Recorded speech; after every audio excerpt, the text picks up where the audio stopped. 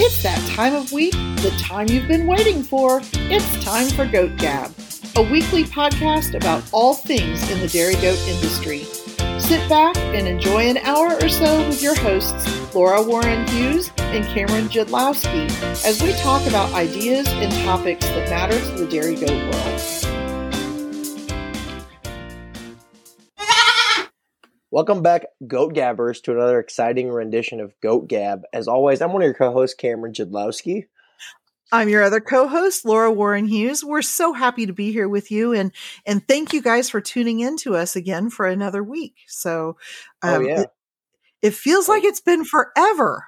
I know, because we recorded with the Thompsons like 3 weeks ago now, and now we're getting back into the swing of things, and I'm like, okay, oh yeah, Goat Gab, yeah. So I'm excited to be back, and I'm excited to be a little bit off the cuff this week. You know, not really a formal topic for those people that are listening. No sponsor this week as well. Not because we're going to say anything crazy. Just really didn't have a lot of time to put this together here. But nonetheless, before we dive kind of into our main topic or smattering of main topics, Laura, what's happening on your farm?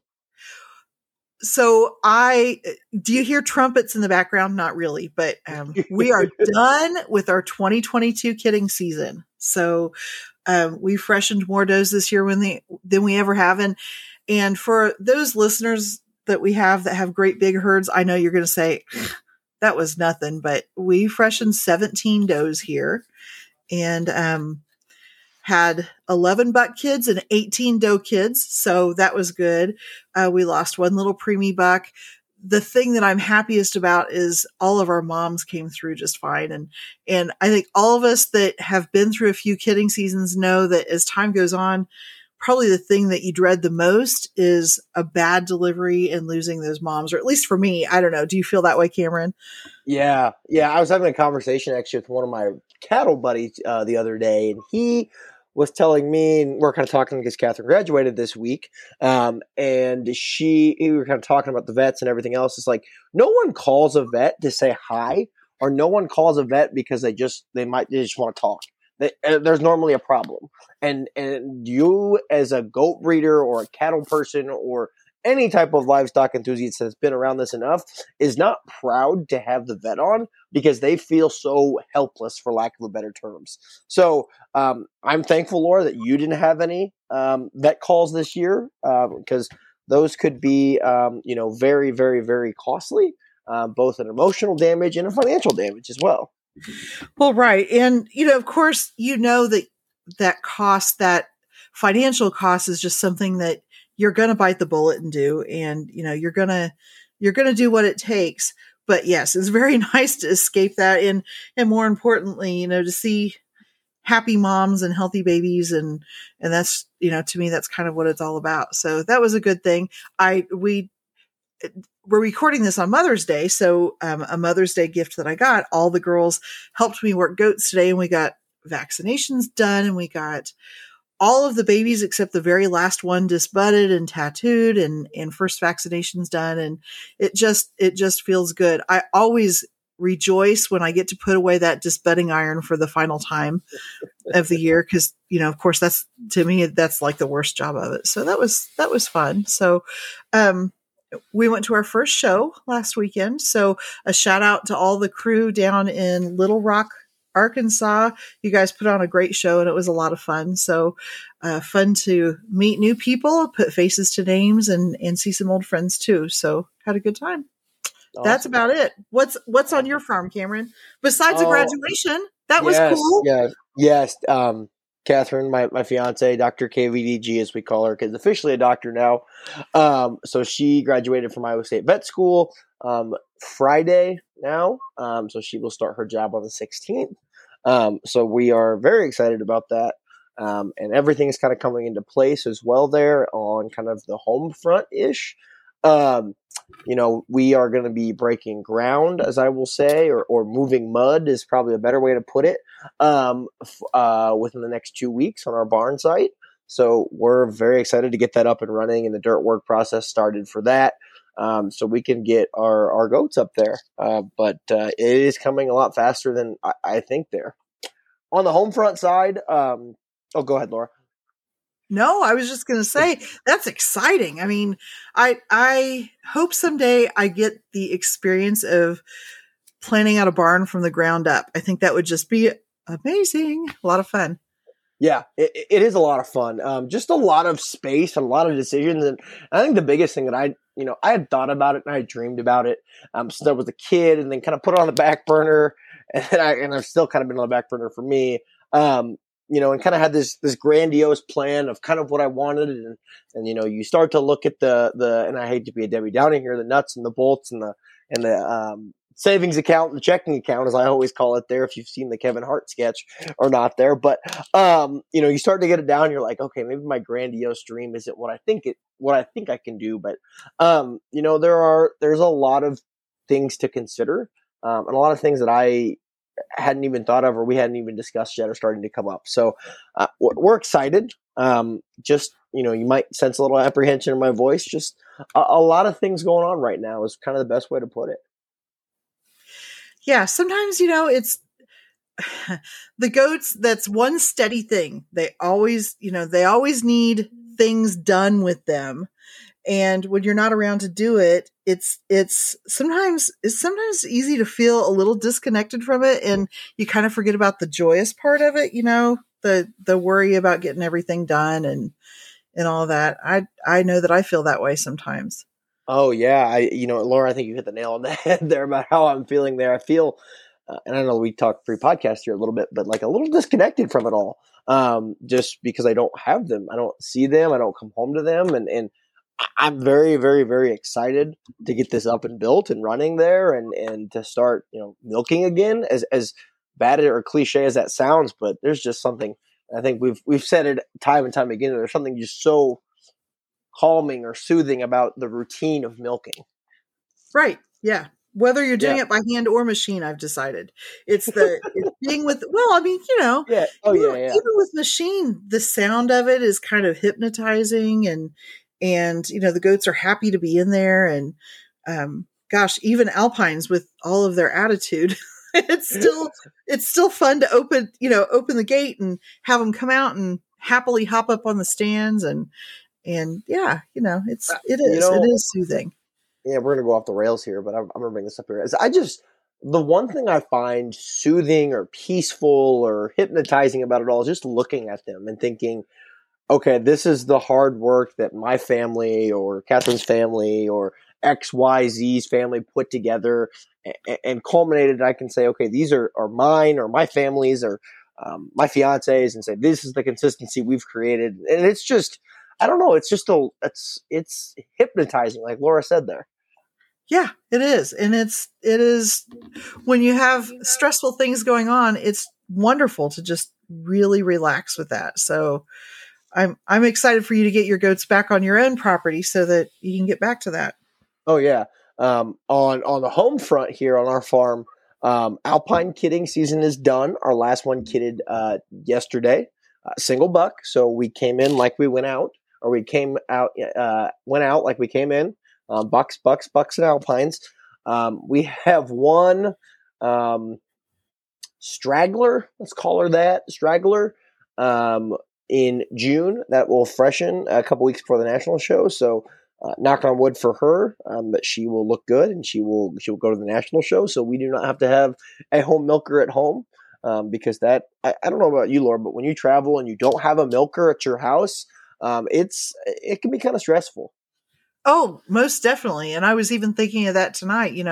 How can I get things down to the point that I'm not leaving any milkers at home? It's so much easier to find somebody to chore when it's just, hay and feed, and that's about it. So, yeah, my dad trained his new milker this week. So he was very excited, and then had the first experience actually on Friday, with the next experience being next week. So he's got his new chore boy. He's very happy about that. Well, that's exciting. Yeah. Awesome. Yeah. Cameron, not to make you nervous or anything. So this is Sunday. There are 46 days until the national show. Well, it's funny you said that, Laura, because I was just thinking about this actually, because my dad called me and said, hey, will you reach out to to see if they want to come to the national show with us? Because we are, I guess I can publicly announce it. We're looking to like hire like an intern, kind of for the national show for us. Just because we have a lot of goats normally, and it's myself and my dad this year because Catherine can't get the time off of work there, and we're going to be showing every single day as well. So I've reached out to one possible candidate there, who we've seen and experienced in the past. So we are like looking for like we'll call it an internship, but you'll get your food and travel taken care of and everything. You're not paying your own way. Let's just say that, And and we'll make it worth your while. And the experience of showing some really amazing goats. Oh my God, Laura, the experience. Don't even get me started on the experience. I mean, the yelling, the crying, the stress.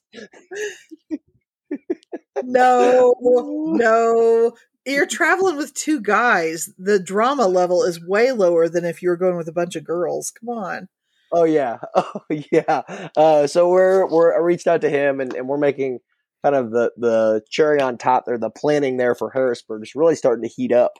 But nonetheless, we still got some cuts to go through, especially in our kids. Actually, we're cutting. This is probably the hardest we've ever cut on kids this year. So my dad's just says, okay, I kind of, and maybe I'll ask Laura this question here is, do you think, or do you feel like you kind of know where your kids are going to be as yearlings just based on genetics and lines and how they walk and talk the first 3 months of their life? Yes, I agree. Oh, okay. So I wanted to make sure I wasn't crazy there. Where the hard part comes in there, honestly, it starts with some animals that maybe you shouldn't have kept to begin with, or maybe some breedings that you were kind of playing around with thinking, oh, I wonder how this will work. AIs are the worst about it. And then the kids come up and you're like, oh, that is not what I expected with this breeding. And you kind of know in your gut that it's probably not going to turn out the way you wanted it to. But it's whether or not you have the intestinal fortitude to pull the trigger and go ahead and move those animals on to another herd where they can be loved and not in your herd. That's what I think. I don't know. But yeah. My thought is that really, yeah, you kind of know. You kind of know. Yeah, I've done like some research actually, and I've actually correlated it back. So if you were born basically after March 15th or later, and you have not been a dry yearling as a yearling there, the likelihood of you staying on our farm is significantly lower than if you were born before March 15th. Seriously? Now that is okay. I'm going to have to go back and look at that. That's interesting.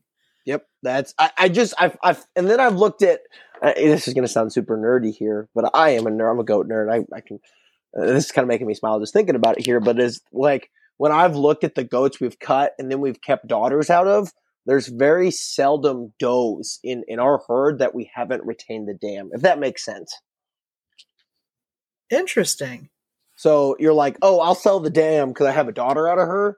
Well, the likelihood of that goat staying in the next is significantly lower than if you've retained the mom as well there. So I think we only have one or two off the top of my head in our milking herd of about 18.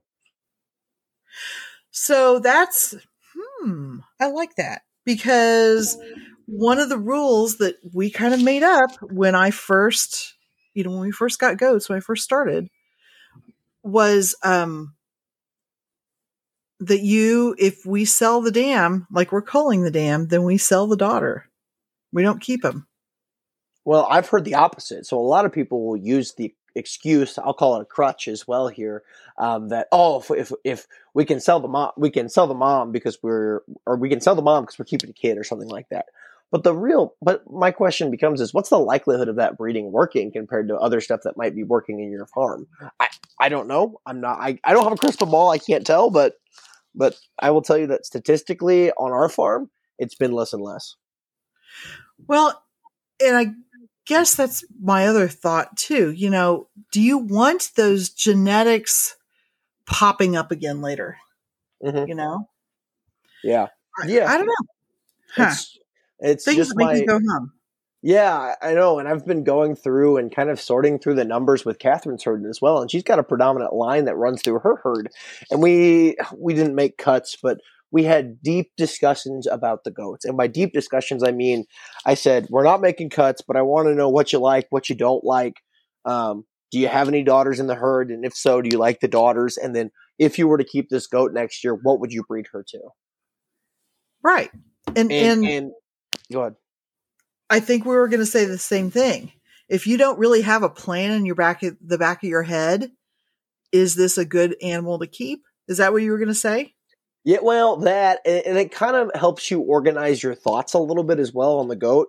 And then for me, because I haven't worked, I mean, I've worked enough with Catherine's goats, but I'm not privy to a lot of the day-to-day or the emotional attachments or anything else there because to me, and this is going to sound really harsh, but sometimes I look at goats as numbers and not really have an emotional side, but it helps you as a person that's kind of an outside understand why someone might like a goat or what things they might see in an animal as well that can help them in their breeding program. Sure. Yeah. And having somebody who is a total, who can take that emotional element out of it, that could be a real gift too, Sure. Let's go with that. Well, okay. It can be really hard too, especially if you're the one who has the emotional attachment and somebody else is looking at you and saying, no. I have that at home, so I'm just going to leave it there. Well, Laura, I'll tell you that I do not have the emotions. I will cry a little bit, and I'll be honest. I'll cry a little bit, like when I'm loading them up and I'm taking them there, and I see them in the trailer, and they're getting ready to go off. But if I know they're going to a good home, I feel so much better. Yes, that makes all the difference. Yes, yeah, for sure. Yeah, absolutely. There. So, Laura, anything else on the farm? I don't think so. I don't got off the rails. That's okay. The reason why I'm laughing is I was talking with somebody at this show last weekend, and they said something about, gosh, this just feels so good sitting around just talking goats. And I said, exactly. That's why we do Goat Gab, because really we're just sitting around talking goats. So these off the rails or off the cuff or however you want to put it, discussions, this truly is the heart of Goat Gab.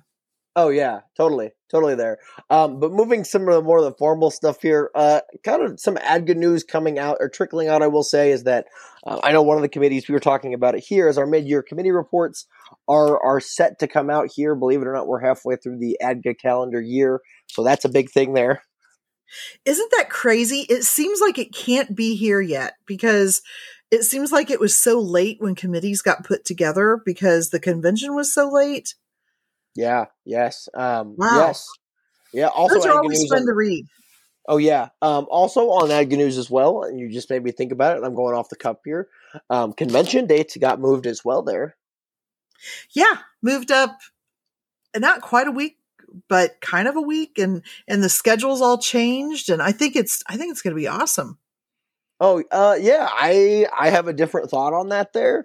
And I understand why they're doing it to make it more youth centered. However, it makes time a little harder, especially if you want to come in just for the spotlight sale, it being on a Friday now, not a Saturday. Oh, yeah, I didn't think about that. That's true. That's true. Excellent. I guess I'm thinking more of the fact that it's kind of sad when you see these youth that have had a long week and a great time together, and the youth activities are amazing for these kids, but then there's nobody there to kind of celebrate what the youth have done and to be part of the ADGA youth representative, when they pick the youth rep and all of that. It will just be nice to see a little more enthusiastic crowd who are going to be there for the convention, I think. So I understand, but both ways there, difference of opinions, but it doesn't mean that we don't hate each other or crucify each other on Facebook. So Cameron, on the Spotlight Sale thing, I just have a question for you. Yeah. One thing that we saw last year in the Spotlight Sale was lots and lots and lots of pre-sale bidding. I mean, some of those animals stepped onto the stage with really high amounts of bids behind them before they even came out underneath the spotlight. Do you feel like that will continue regardless of the fact that it's on a Friday instead of a Saturday? Do you think that's Yeah. just maybe the new way the spotlight sale is going to look? Oh yeah, totally. I would love to go to a completely virtual sale. I think, well, maybe not all aspects of it, but I think that's only going to continue to drive more attraction. And it makes it a little bit easier for people to not bid anonymously, but it gives them more access when you think about it as well. Here, at the end of the day, an auction is an auction. You're trying to get the most amount of money out of the buyers as possible there. And if you can do it online and in person as well, go for it. I think this is only going to drive more and more as we see more of the, I'll call it my generation, come into the goat world, because we think about it. We love. I'll use this as an example here. I just went through 3 wedding registries all online. I didn't have to go to a physical store and look at them or take a scanner and go through a Target or something there. I can hop on online, buy their wedding registry gifts, and then be done with it as well there. So my generation loves to shop online, not just for goats, but for wedding registry gifts as well, which I think only drives home the point that every herd needs to have a website. Right. I would agree with that too. I would agree. Yeah. Well, that was fun. I mean, spotlight sales are always fun. I would hate to see the in-person part of it leave, just because I think if you're at the convention, sitting there in the spotlight sale where they've got champagne or mimosas or whatever they're serving, it just adds a lot of fun flavor to an already fun week. Yeah, I agree on that. So, but I think it'll be nice if you're driving home the next day after the spotlight sale, because you can get home at a I'm thinking about for us there. I mean, if we would hypothetically do something in a spotlight sale, we could take goats the next day and transport them back or whatever there. So, yeah, for sure. Yep. So yeah, that's kind of I guess 2 things kind of out of the blue there that really popped on. I had good news. I had a third one, but I forgot since then. Well, I have a third one that I'd just like to bring up. Yeah. Surely to goodness, we're going to be seeing the national show rules and stuff come out like sooner rather than later, right? Because we are, as I said, 46 days away. I mean, that's darn close. Yes, but I will challenge you on this. I'll say, how many times do you see your club show rules 46 days away? Yeah, no, not very often. No. And I'm not bringing that up as a complaint. I just think everybody's really eager to see the national show rules and see what things they can and can't bring, and start packing stuff and, setting things aside, making plans and so forth. So, not complaining, just eager and excited. Yeah. Oh yeah, totally on that one. So do we jump into our non-topic? Yeah, topic list here. How about that? Yeah, our non-topic list. All right. So I want to bring up the first one because this was like first and foremost in my mind. And Cameron, I know that I even I don't remember if I called or messaged you, but I said, I totally want to talk about this on our next podcast. Oh yeah.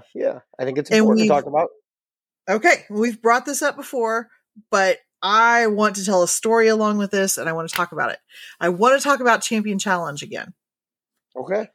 Go ahead. So I saw something at this show last weekend that I've never experienced before. And maybe it's just being in a different area or, different regions of the country are different. But there was an exhibitor who is actually threatening and verbally abusive to another exhibitor at this show about not pulling a kid that they had that won a champion leg.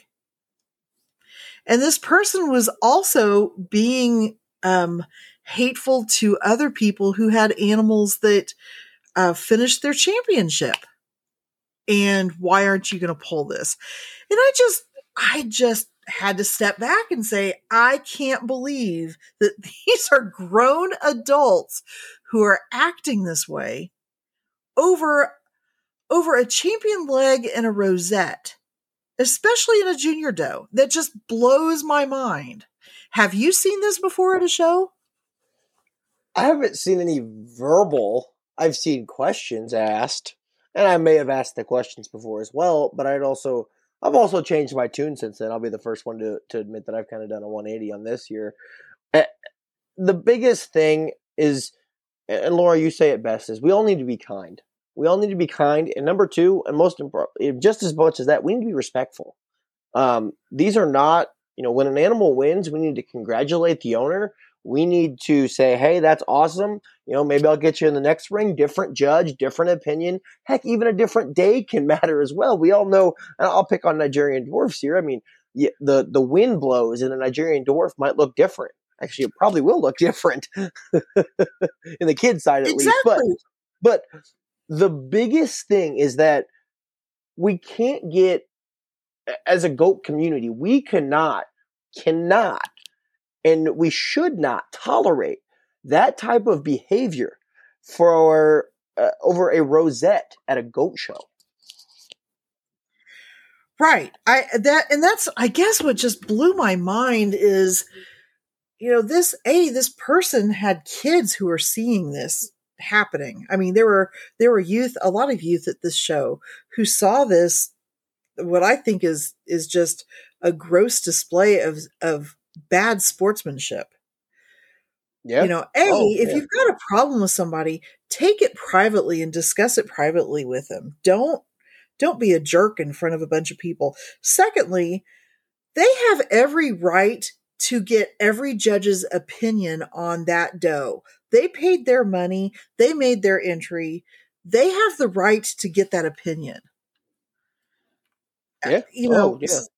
Some people show because they're trying to garner legs, and that's fine. I mean, legs are great to get. Okay, that's fine. But not everybody has that as a reason that they're showing. Some people are showing because they genuinely appreciate that judge's opinion and they want that judge to see their animal. And I just don't get why people are so bent out of shape over this. It just blows my mind. Oh, yeah, totally here. Yes, it shouldn't matter. It shouldn't matter, and it should never happen. It shouldn't matter if it's a junior doe, senior doe, a buck. It shouldn't matter if it's a club show, a state fair, or anything. This stuff needs to stop right now. And I think, and this is my opinion here, is that if this continues to happen, we could see exhibitors dropping. And people say that, oh, it's the opposite. If you don't pull your legs, exhibitors aren't going to come to the show. No, that's not the case at all. I've been around this industry for my entire life now, and I've seen that exhibitors that want to go to goat shows and have a good time necessarily might not have the cream of the crop dairy goats, and they might not get a rosette or a leg every single time they go out, but they still have a great time and continue to go to these goat shows because they love hanging out with their friends, they love showing their goats, they want to get people's opinions on their animals. So I have a question for you, Cameron, and this is something that I've talked to my daughters and I've talked to some other people about, just chewing this idea. Does the Champion Challenge program, the whole Champion Challenge thing, cheapen that designation of permanent champion? Yeah, yes, and I think, Laura, we've talked about this off podcast here, but call me a conspiracy theorist or other things here, but if you think about it, in itself, ADGA doesn't want the Champion Challenge program to go away, because what it does is it makes shows put on these 4, 6, 8 ring goat shows. So they continue to drive up sanctionings, a number of sanctions in which, the club pays a sanctioning fee, pays for ribbons, whatever there. And really, really, really just is a huge cash cow for the association there. So compared to where we were, and I'll pick out a random year in 2004, compared to where we are now, where, maybe you had a 2-day show that was 2 rings only versus you go to a 1-day show when there's 4 rings there. The permanent championship class has been cheapened by just having so many rings and so many opportunities to get these legs now, because we as a dairy goat, dairy show goat industry, I'll say that value and put so much pride on championship legs. And I'll tell you what, I am not the person that is going to fix this because I love finishing a doe. I love it. I love putting that CH on my papers. It makes me feel incredibly proud. And if I have a barn full of CHs after the age of 3 at my farm, I am incredibly proud of that. But I'm going to say agree that 100%. Yes. it's me a too. big problem. It's a big problem. Well, and so on that, I mean, and okay, this year is just a hard year for everybody. I mean, we all know people, if it's not ourselves, that have animals that have finished that don't have that CH in front of their name because we're not able to do that in our system yet. Not using this as an opportunity to complain about NG. It is just the facts, ma'am. That's just what we've got right now, right? Yep. So, certain shows have talked about banning animals that have gotten their championship, but it's not on their papers yet, or not allowing you to show kids or dry does that have a junior leg. I think that is a laughable thought. You can't yes. You can't do that. One, you can't control that because you as a show committee don't know because there's no central database of that. That's what ADGA's for. And two, if you put those rules in, then you automatically become a restrictive show because you are restricting some type of entry there. So you get restrictive legs, not unrestricted legs there. So those don't really count towards your permanent championship if you've already won one restrictive leg. Yeah, and it's just crazy. I just think it's crazy. I have every bit of faith that NG is going to get this figured out. And so when they can accept those show wins, there's going to be that amazing cascading effect. And won't it feel like Christmas when all of a sudden you get all these letters and you get papers back and then you've got CHs in places that you didn't know there were CHs. I mean, I think that's just kind of fun. Okay. Yeah, I totally agree. End of the story. Just, as you said, be respectful, be kind. It really isn't anybody's business whether or not your animal is finished or has a leg. The ADGA rules state very clearly, the champion challenge class is optional. There may be one class per breed division. Permanent champions may be shown in the regular class or the challenge class, whichever the owner chooses. So, it's totally up to the owner. And that is per the ADGA guidebook. So enough said on that. That just blew my mind. So. Yeah. Are we chewed on this enough, or I'll yes, we've chewed on it enough. Yes. Okay.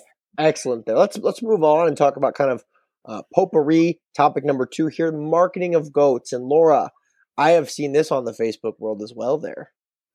Yes. No, I have too. And people who are very worried that because they don't have the accolades that their animals have won, because they're not able to be processed in NG yet, that really cheapens their animals. What do you think about that? I disagree with that wholeheartedly as well there. Your reputation as a breeder, you have proof of these as well here. You can take pictures of goat shows and show them rosettes and show them ROAs if they have problems with that and don't trust your word there. You have milk records that can show and back up this data. You pull out your DHIR sheet there or DHIA sheet there from your from Langston or from your co-op that you're involved in there. You can pull these out and show buyers these things and say, hey, just because my animal has met all of the qualifications for a star B animal, even though ADGA doesn't say it there, you've got the proof in the pudding there.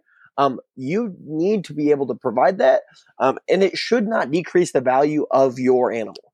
I will tell you that as someone that is infatuated with goat marketing, I had goats last year that finished, and even though they don't have their CH on their name, I am still charging my fee or basically my minimum floor. I'll just come out and say it here. I charge $600 as of right now for any doe that is a permanent champion or higher. So if they're the lowest form of permanent champion, maybe they're a 2-year-old and they finish their championship there, I will run you $600. Doesn't matter if that CH is on their form or if it's not, or if it is.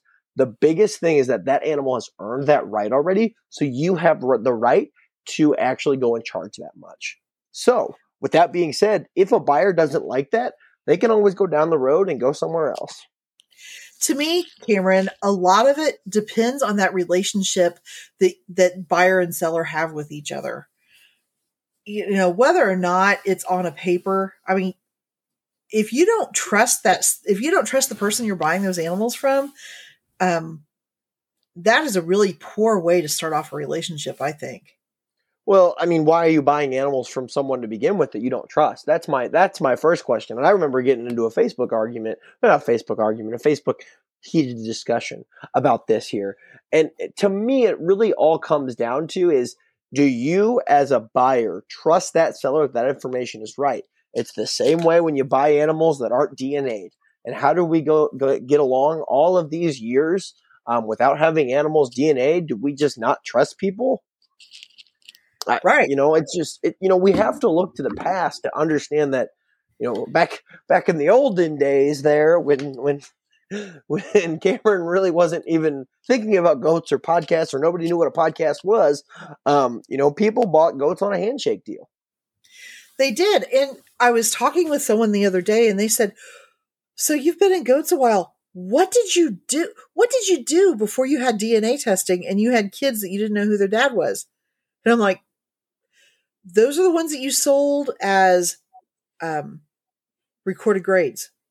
You know who their mom is. You have no idea who their dad is. So that's how they get sold. And they may be purebred, but we didn't really have a good way of finding out who the dad was. So there you go. That's breeders of integrity made that decision that, whoops, I had a bad oops here. And, that's the way it went. Yeah. I think if the biggest thing in the market is if you could start doing DNA testing on goats or a buyer DNA test your goat, and for some reason or another, the DNA test comes with an exclusion factor. The biggest thing that you can do is just own it. Like, that's the biggest thing, is own the mistake. And you can say, hey, maybe the buck got out randomly. Laura doesn't have the most secure fence. And I'm not picking on Laura there, but don't pick on me. But bucks find a way, and they're fairly creative.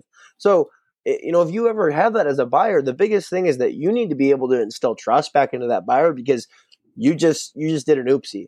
But I think the biggest thing is that when you market goats, no matter if it's on the paper or not on the paper, there, you need to be able to create a sense of trust with that buyer from the minute they step foot on your farm, because maybe they've only talked to you via Facebook, via email, or via the phone. So, yeah, I agree with that. And, so because I have had fence issues in the past, I do spend a lot of money on DNA testing.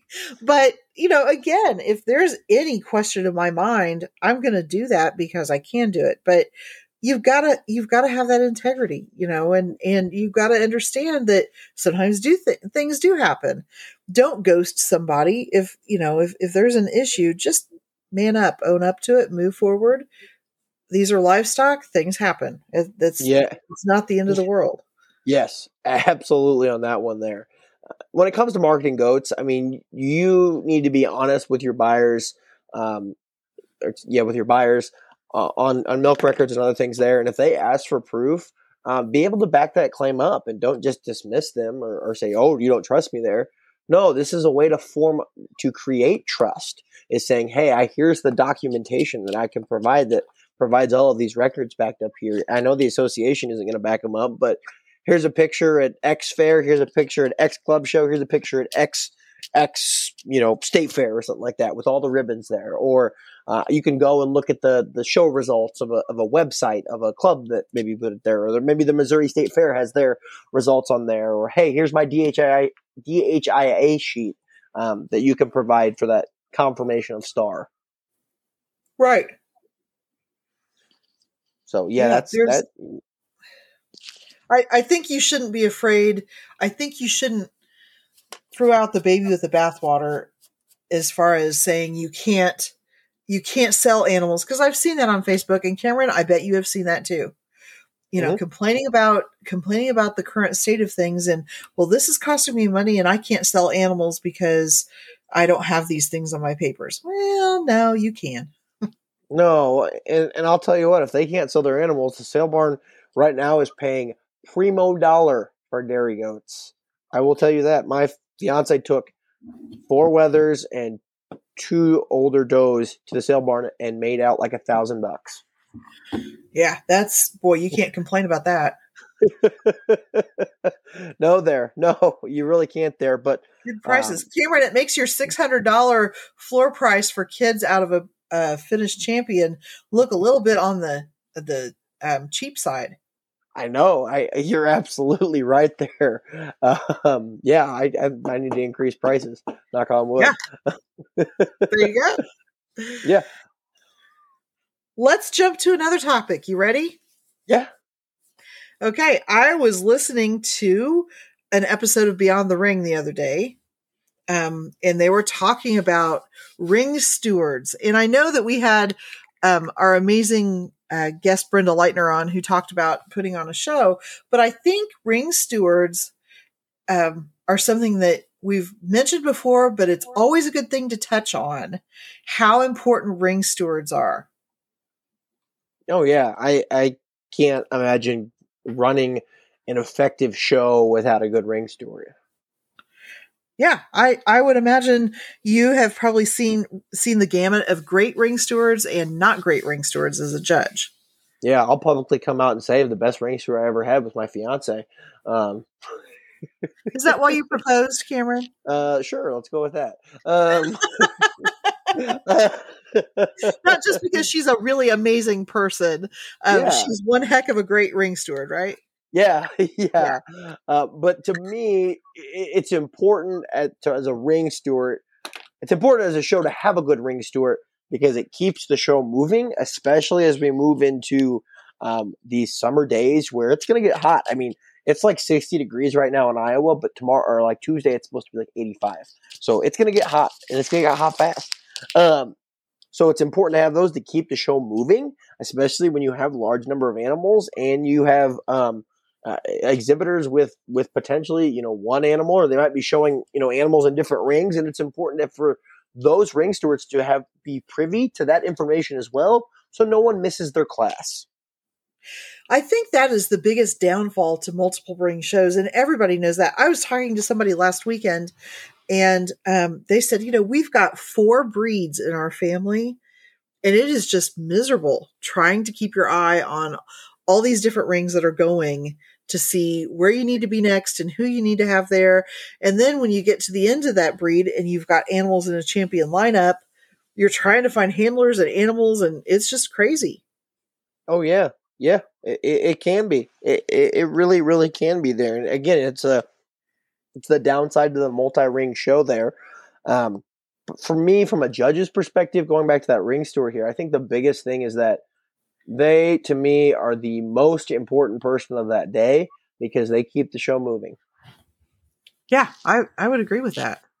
Yeah, I would agree. And especially if you have somebody who, if they don't know the exhibitors, like I've stepped in at shows before where I've been a brand new person to that show and I've said, sure, I'll ring steward for a while. Even if you don't know the people's names, have a happy and clear voice saying, hey, I'm looking for so-and-so.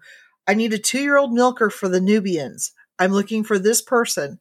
Have good ring sheets, but don't be afraid to call out, because if you don't know who that person is, somebody is going to know who that person is. And they'll be able to say, oh, they're over there showing dogs or whatever.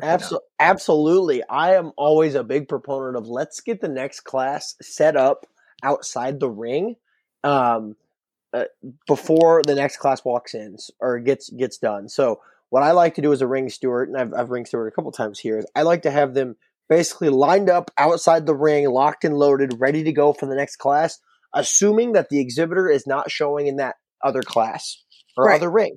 So to me, that makes sure the show is run punctually, it's run effectively, and we can get through all of the goats in a timely manner.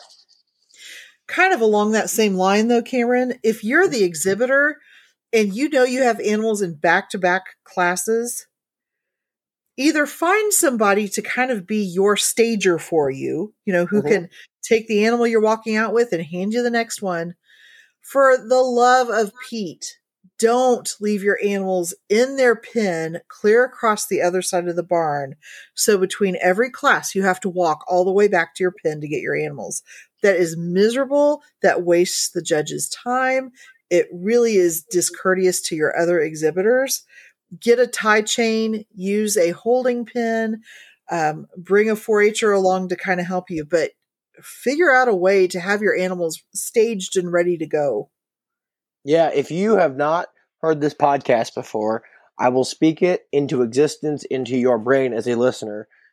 Go invest in a good tie chain right now as you're listening, as you're milking. Go find it on Amazon. I don't care where you find it. Farm and Fleet, Fleet Farm, wherever, Tractor Supply, whatever you got, go find yourself a tie chain. It is important because it will keep the show moving, and 2, it will help you as an exhibitor have less foot problems at the end of the day, because my bunions reek after a good show. Oh gosh, yes. And even if you have alpines who don't particularly like to stand by each other on a tie chain, it still will make it work. Caprine Supply, put a plug in for our friends there. They have a great tie chain that I've found has the clips just about the right distance apart to keep World War III from breaking out with my goats. So, and we've bought them often because that is one of those things that often gets left in a show when you leave. It's like, oh, crumb, I forgot to get my tie chain. So, keep that with you, but that is something to keep in mind as we run into show season. Do everything you can as an exhibitor to keep things moving fast too. Ring stewards don't like to have to harp and complain and, where are you? Are you coming? Oh, I see them. They're all the way over there at the corner of the barn. They don't like to do that either. Absolutely not there. Ring stewards, very important. Yeah, Cameron, I'm going off the rails a little bit here. I have a question for you as a judge. Yeah. Talk to me about what happens if you don't have all of the animals present for Best in Show. Oh, that's an excellent question there. Well, it's never happened to me as a judge before, but it's happened to me as an exhibitor before. And go ahead. We had that happen at the show this weekend. Okay. One of the animals was not there, and the judge looked at me and said, I have never had this happen before. And this was a judge who's been judging for a long time. And all of us exhibitors were standing around like, what do we do? This animal is missing. And so we ended up having to go ahead and do our Best in Show class. The judge wrote on the report of awards, they marked that not all animals were present, and they wrote down the name of the animal that was not present. Yep. So I'm guessing that animal lost their leg. Correct. Okay. But nobody else lost a leg. Correct. Right? Okay. Correct. So don't do that. If you get into Best in Show, just make sure you're there. Well, or if the animal is there and you have a friend there that can show said animal, that is completely fine too. I think that in this case, nobody knew where that animal was, and I think they were new. I think the people were new. So, it's a lesson learned. You go forward and don't do that again. But I'd never had that happen in all the years that I've shown dairy goats. I'd never have somebody not show up for Best in Show. Ah, okay. I mean, I've only ever had it once, and it's crazy. Yeah. All right. We've chewed on that one pretty good. Oh, yeah, absolutely there. Let's talk a little bit about social media. And I'm not going to sugarcoat it. I normally am a big fan of social media. I think it's got a whale of good, including promoting this podcast and thinking that, this is our social media is our main way of promoting this podcast. Podcasting to some people is a form of social media. So it's definitely got some goods, but I think in the last, I don't know, Laura, 10 to 15 days in the outdoor world, social media has gotten pretty bad. Yeah, bad enough that honestly, I've kind of disconnected myself from it. When Yeah. I was at the show last weekend, wasn't hardly on there at all, and it was really nice. I'm not gonna lie, it was just really nice not to be on social media.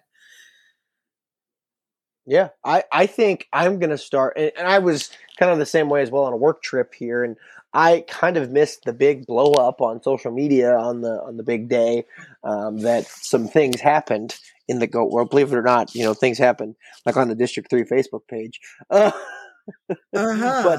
But but um, I really took some time away from it, and I missed all of that drama or craziness or call it anything else, and I was completely okay with it. And I didn't even go to look back and read the comments or anything there. And honestly, Laura, I think I'm going to start living social media just for Saturdays and Sundays, because that's when people post their goat pictures from goat shows. I think that's a positive thing. I did mention to my daughter, it's been nice not to be on Facebook. I think I'm just gonna disconnect from Facebook for a while. And she's like, Mom, you can't. That's how people who need to get in touch with you get a hold of you. And she's right. I mean, I depending on what's going on, you can't totally get off. But you know, words hurt. I mean, the power of the written word is pretty huge. And it's so easy, I think, sometimes to say things on social media that we would never say to somebody's face. When you can read that person's body language and you can look them in the eye, would you really say those same things to them? Would you make the same comments about them or make the same assumptions about them if they were standing right in front of you? That's something that I really want to think about when I'm typing on Facebook. Oh yeah, totally. There, imagine us having a conversation, or imagine would your grandmother approve of that, that comment, or maybe it's something that can be said behind closed doors, but not on the World Wide Web where anyone can see it, especially in our very open, what's the best way? Open and lightning rod world of goat social media we live in. When you get right down to it, Cameron, the dairy goat community is a pretty dang small community. Mm-hmm.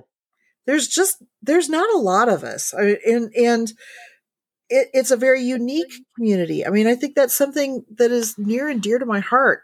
I'm not going to say we're all oddballs, but we're a little bit off the beaten path, I think. And that's a good thing. Oh yeah.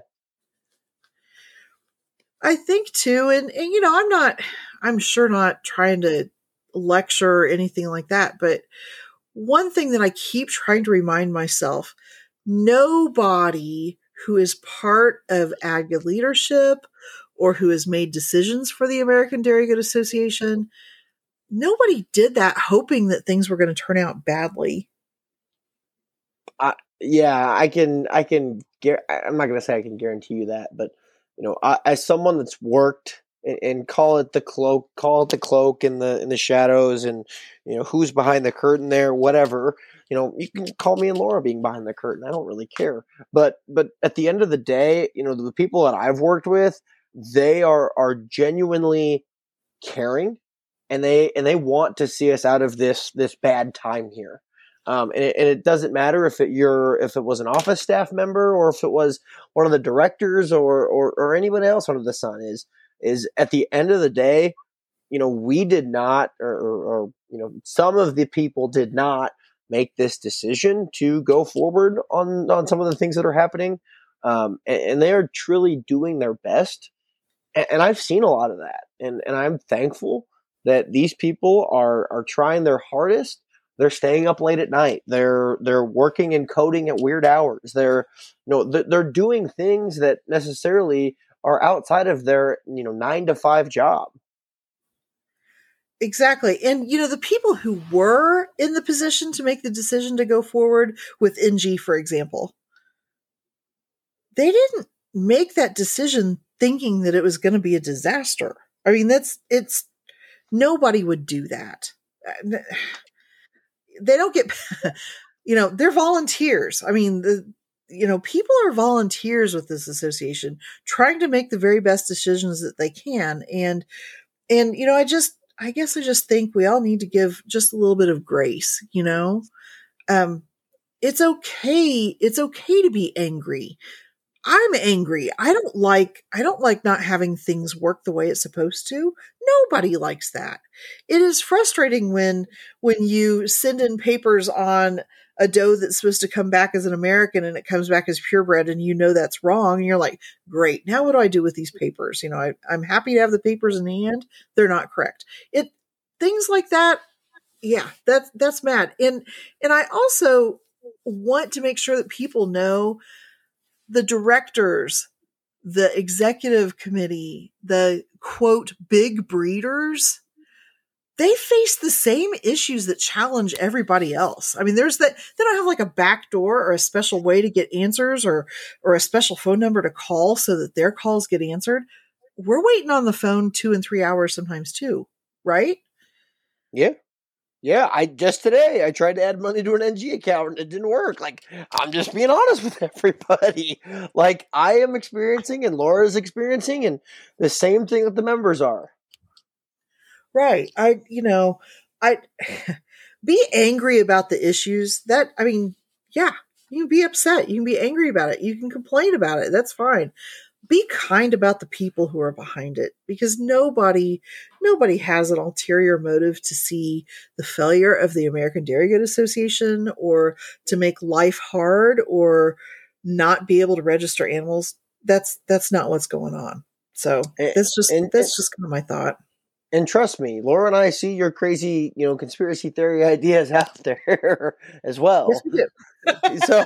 so I'm not going to dig into them. But and I'm not saying that some of them don't have merit either. I mean, there are definitely some ideas that have been thrown out on Facebook that do have merit. I will tell you that both Laura and I cannot implement most of those. But we can be an advocate for you if you think something is wrong or if you need help with something or if we can help in any way, shape, or form. And we sometimes do get members that reach out to us on registering goats or problems or what do you do this or that there. But we're here to help you there. Right. And maybe the only way that we can help is to say, yeah, that's a problem. We know about that. Or, well, have you tried this? Because this might work. Or, things like that. And sometimes the things that are confusing are just a small little thing that, if somebody else has done it, oh yeah, this is what worked and this is how I made this work. So, don't be afraid to ask questions. Don't be afraid to seek answers, but do it with a kind heart. That's just what I think. I think there's a lot of, there's a lot of negative in social media, especially over the last 10-ish days there. But there's a lot of good that comes from it too. And we see it, we don't just see the crazy conspiracy theories. We see the good too. I mean, there's members bouncing ideas off of each other. There's communication. There's, hey, what do you think about this goat? Which I think is the craziest thing on Facebook, but people will always chime in with their opinions. Oh, you mean like, can you look at her back end and tell me how far bred she is? Those Facebook posts? No, I'm thinking like the ones that will be like, hey, I'm trying to keep between X and Y. What do y'all think? And I'm just yeah. Oh, that's a can of worms. Yeah. That's a can of worms. Amen. That's probably not the best way to cull your herd. No, it's not. But there are some people that do that, and if you do that, that's fine, and that's completely fine there. But what I will always recommend is reach out to somebody you trust. And actually, the other day, it's ironic that this came up. Somebody reached out to me and asked for my opinion on some goats, and I gave it to her. So, I mean, yeah, reach out to a friend. Yeah, reach out to a friend and for sure. Yeah. So what's next, Cameron?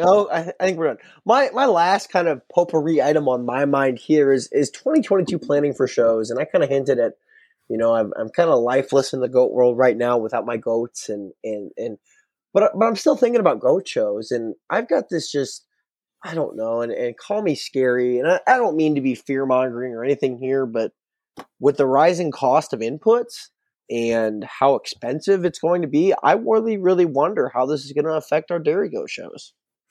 You mean like with numbers? Yeah, with numbers, with fuel. I mean, you think about fuel costs, food costs, grain costs going up. I mean, heck, Laura, I don't know how much you pay, but last year it was like $14 a bag for our feed. Now it's like 17. Yes, no, mine's up a little more than that. And frankly, I'm looking at changing feeds because this other feed that looks to be about as good as what I'm feeding, I can get for almost $7 a bag cheaper. Well, that's a big deal. I mean, Yeah. and I don't have a lot of goats to feed, so I don't know how, oh gosh, our commercial dairy friends, gosh, I'm feeling for you guys because I can't Yeah. imagine. I can't imagine. Yeah. So, Laura, if you had a crystal ball and you were to predict, I guess, would you think, and I think it's an interesting because last year we had a pent up demand for goat shows. Do you think there'll be that same pent up demand now for goat shows in 2022? I don't. I think Okay. you're going to see smaller shows. I think you're going to see maybe more people interested in those multiple ring grueling marathon shows just because that's one way that you can leverage the input that, if you're going to be there anyway, you might as well show a bunch because, that kind of makes it a little cheaper to be there. But I think especially small shows, fair shows that are maybe just one ring and don't offer a lot in premiums, I bet we're going to see some issues trying to get a lot of numbers at those shows. Oh yeah, I agree, and I think about the trickle down. And again, we're not meaning this to be gloom and doom, but I think it's important to talk about. And I think we look at the Ag National show, and I don't know if you've read this or not, Laura, but on the East Coast, there's a huge diesel shortage right now. So it's like, okay, I mean, most of our rigs are diesel powered. 40% of our rigs are probably diesel powered. So, Yep. that's a really big thing to consider is like the national show prices, even if there were an increase in entries, which we don't know until the rules come out, it's going to cost a lot more to go to nationals than it did last year. It is. And being on the East Coast makes it a lot more travel for a lot of people. So I wonder, just throwing this out there, if that discussion of keeping national shows in more of a centrally located area is going to rear its head again.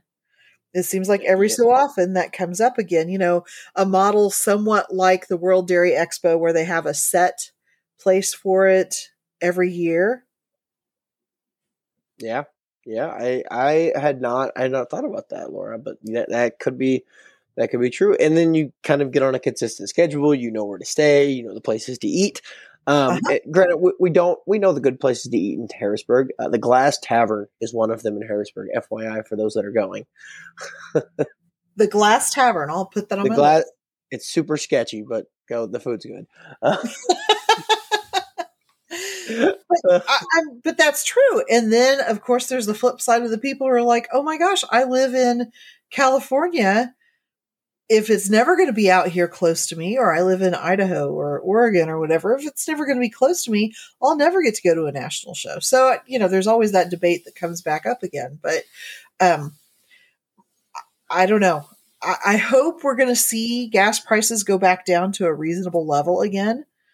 But it makes me nervous thinking that this may be a new normal that's going to be here for a while. Oh yeah, totally on that one there. And I'll tell you from a crop insurance perspective is I don't know when we'll see commodity prices stabilize, which only in turn affects livestock farmers. Yeah, for sure. So yeah, enough gloom and doom on that. I'm going to end us on a fun little ending here that is not planned. Okay. Laura, have you started thinking about your 2023 breeding list yet?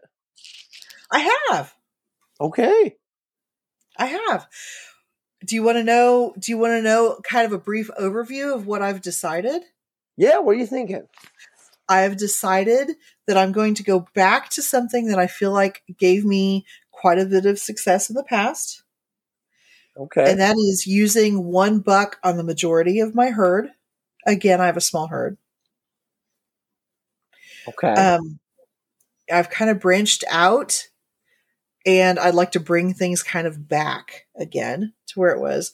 I have a buck that he's a 3-year-old now, and I still don't have a fresh daughter out of him in my own herd. I've sold plenty of daughters out of him, but I really want to see what this buck's able to do for me. So I think I'm going to do the majority of my breeding with him next year, and maybe just a couple of AI attempts. I like AI. It's always kind of fun. And you're good at it. Well, this past year was a good year, but yeah. So that's kind of my thought in a nutshell. Have you guys gotten your list all done? Well, the list is like a river. It ebbs and flows and changes paths. And I think I'm on draft 4 or 5 of my Alpine list. And I know my dad changes his ever so weekly. And we've got we did something, and I think I shared it with you, but I don't know if I shared the listeners, is Catherine thought that she needed a new buck this year. I was like, no, you don't need a new buck. And she's like, oh, I need a new buck. I was like, okay, fine, whatever. So I made a little sheet. I laid out all the goats, even the kids that are going to be sold or not going to be sold. And I just put, and in an Excel spreadsheet, I put the name of the buck at the top, and then down the columns, I put down the rows, I put the dam, and then I color coded it. Green means you could breed to this buck. Red means you can't. And, if as simple as that sounds, is like, okay, like you don't have to go buy a new buck on paper, logically, if we think about it logically here. And that was an effective exercise. I don't know if it stopped us from spending money, but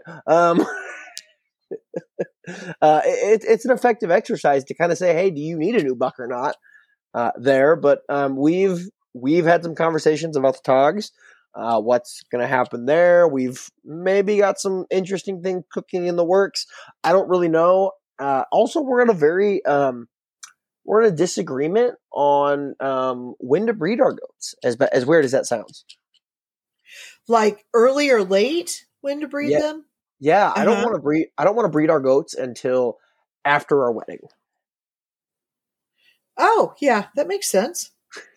She's like, no, well, let's do some AIs maybe before our wedding, and or some other secret things that we're maybe cooking in the works. And she's like, well, if we did that and it didn't take, or da da da da. I was like, but I don't want kids in February, and it's cold in Wisconsin, and all the other things under the sun there. So I don't know.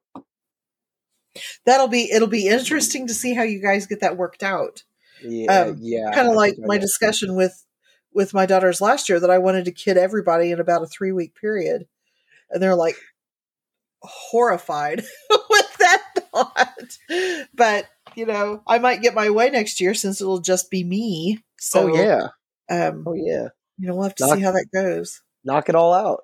That's right. Knock it out. Yeah. You get everybody weaned about the same time, get all their tattoos and all that stuff done at the same time. I mean, that makes it sweet. So yeah, and if you think about it, I mean, if you kid in that March time period, I mean, they're all going to be kind of on that same playing field for, if you think about keeping it all the variables the same, right, food, nutrition, and you could really just look at genetics and play there. I mean, I'm not trying to agree with you, Laura, but it's something for the girls to consider. Karen, agree with me. They listen to you.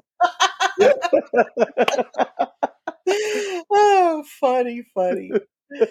At the end of the day, I hope this episode hasn't come off as a negative thing, because at the end of the day, when I walk out to the barn and I have 26 little babies that are calling mom, ma to me when they see me, and I have all these milking does who think I'm the best part of the day when I go out to the barn. Doesn't that just kind of lift your heart and remind you of why we have these joyous animals in our lives? Oh yeah, totally. I'm super jealous. Well, yeah, and you'll get them, and then you'll think, oh, I've missed you. It'll make it that much sweeter when you get them there. Yeah. Awesome. So, well, Laura, anything else? Nope, I think that's it. I hope that as everybody starts heading towards shows, that you have a fantastic trouble-free ride to your first show. The things that you forget to take with you are things that are easily gotten at your local Walmart or farm store. That's always a fun thing of your first show, see what you can forget. And the kidding season wraps up well for everybody who's moving towards that point too. Oh, yes, absolutely on that one. Don't forget, we do have some archived episodes on prepping for a show, and feel free to listen back to those. We're not doing a specific calling out show prep episode this year. It sounds like. I don't know. I don't know what's in the works for the next week, but seems kind of late if we do it next week. Don't you agree? Yeah, it's getting kind of late. Yeah. we may touch on national show prep again, though. Oh yeah, definitely.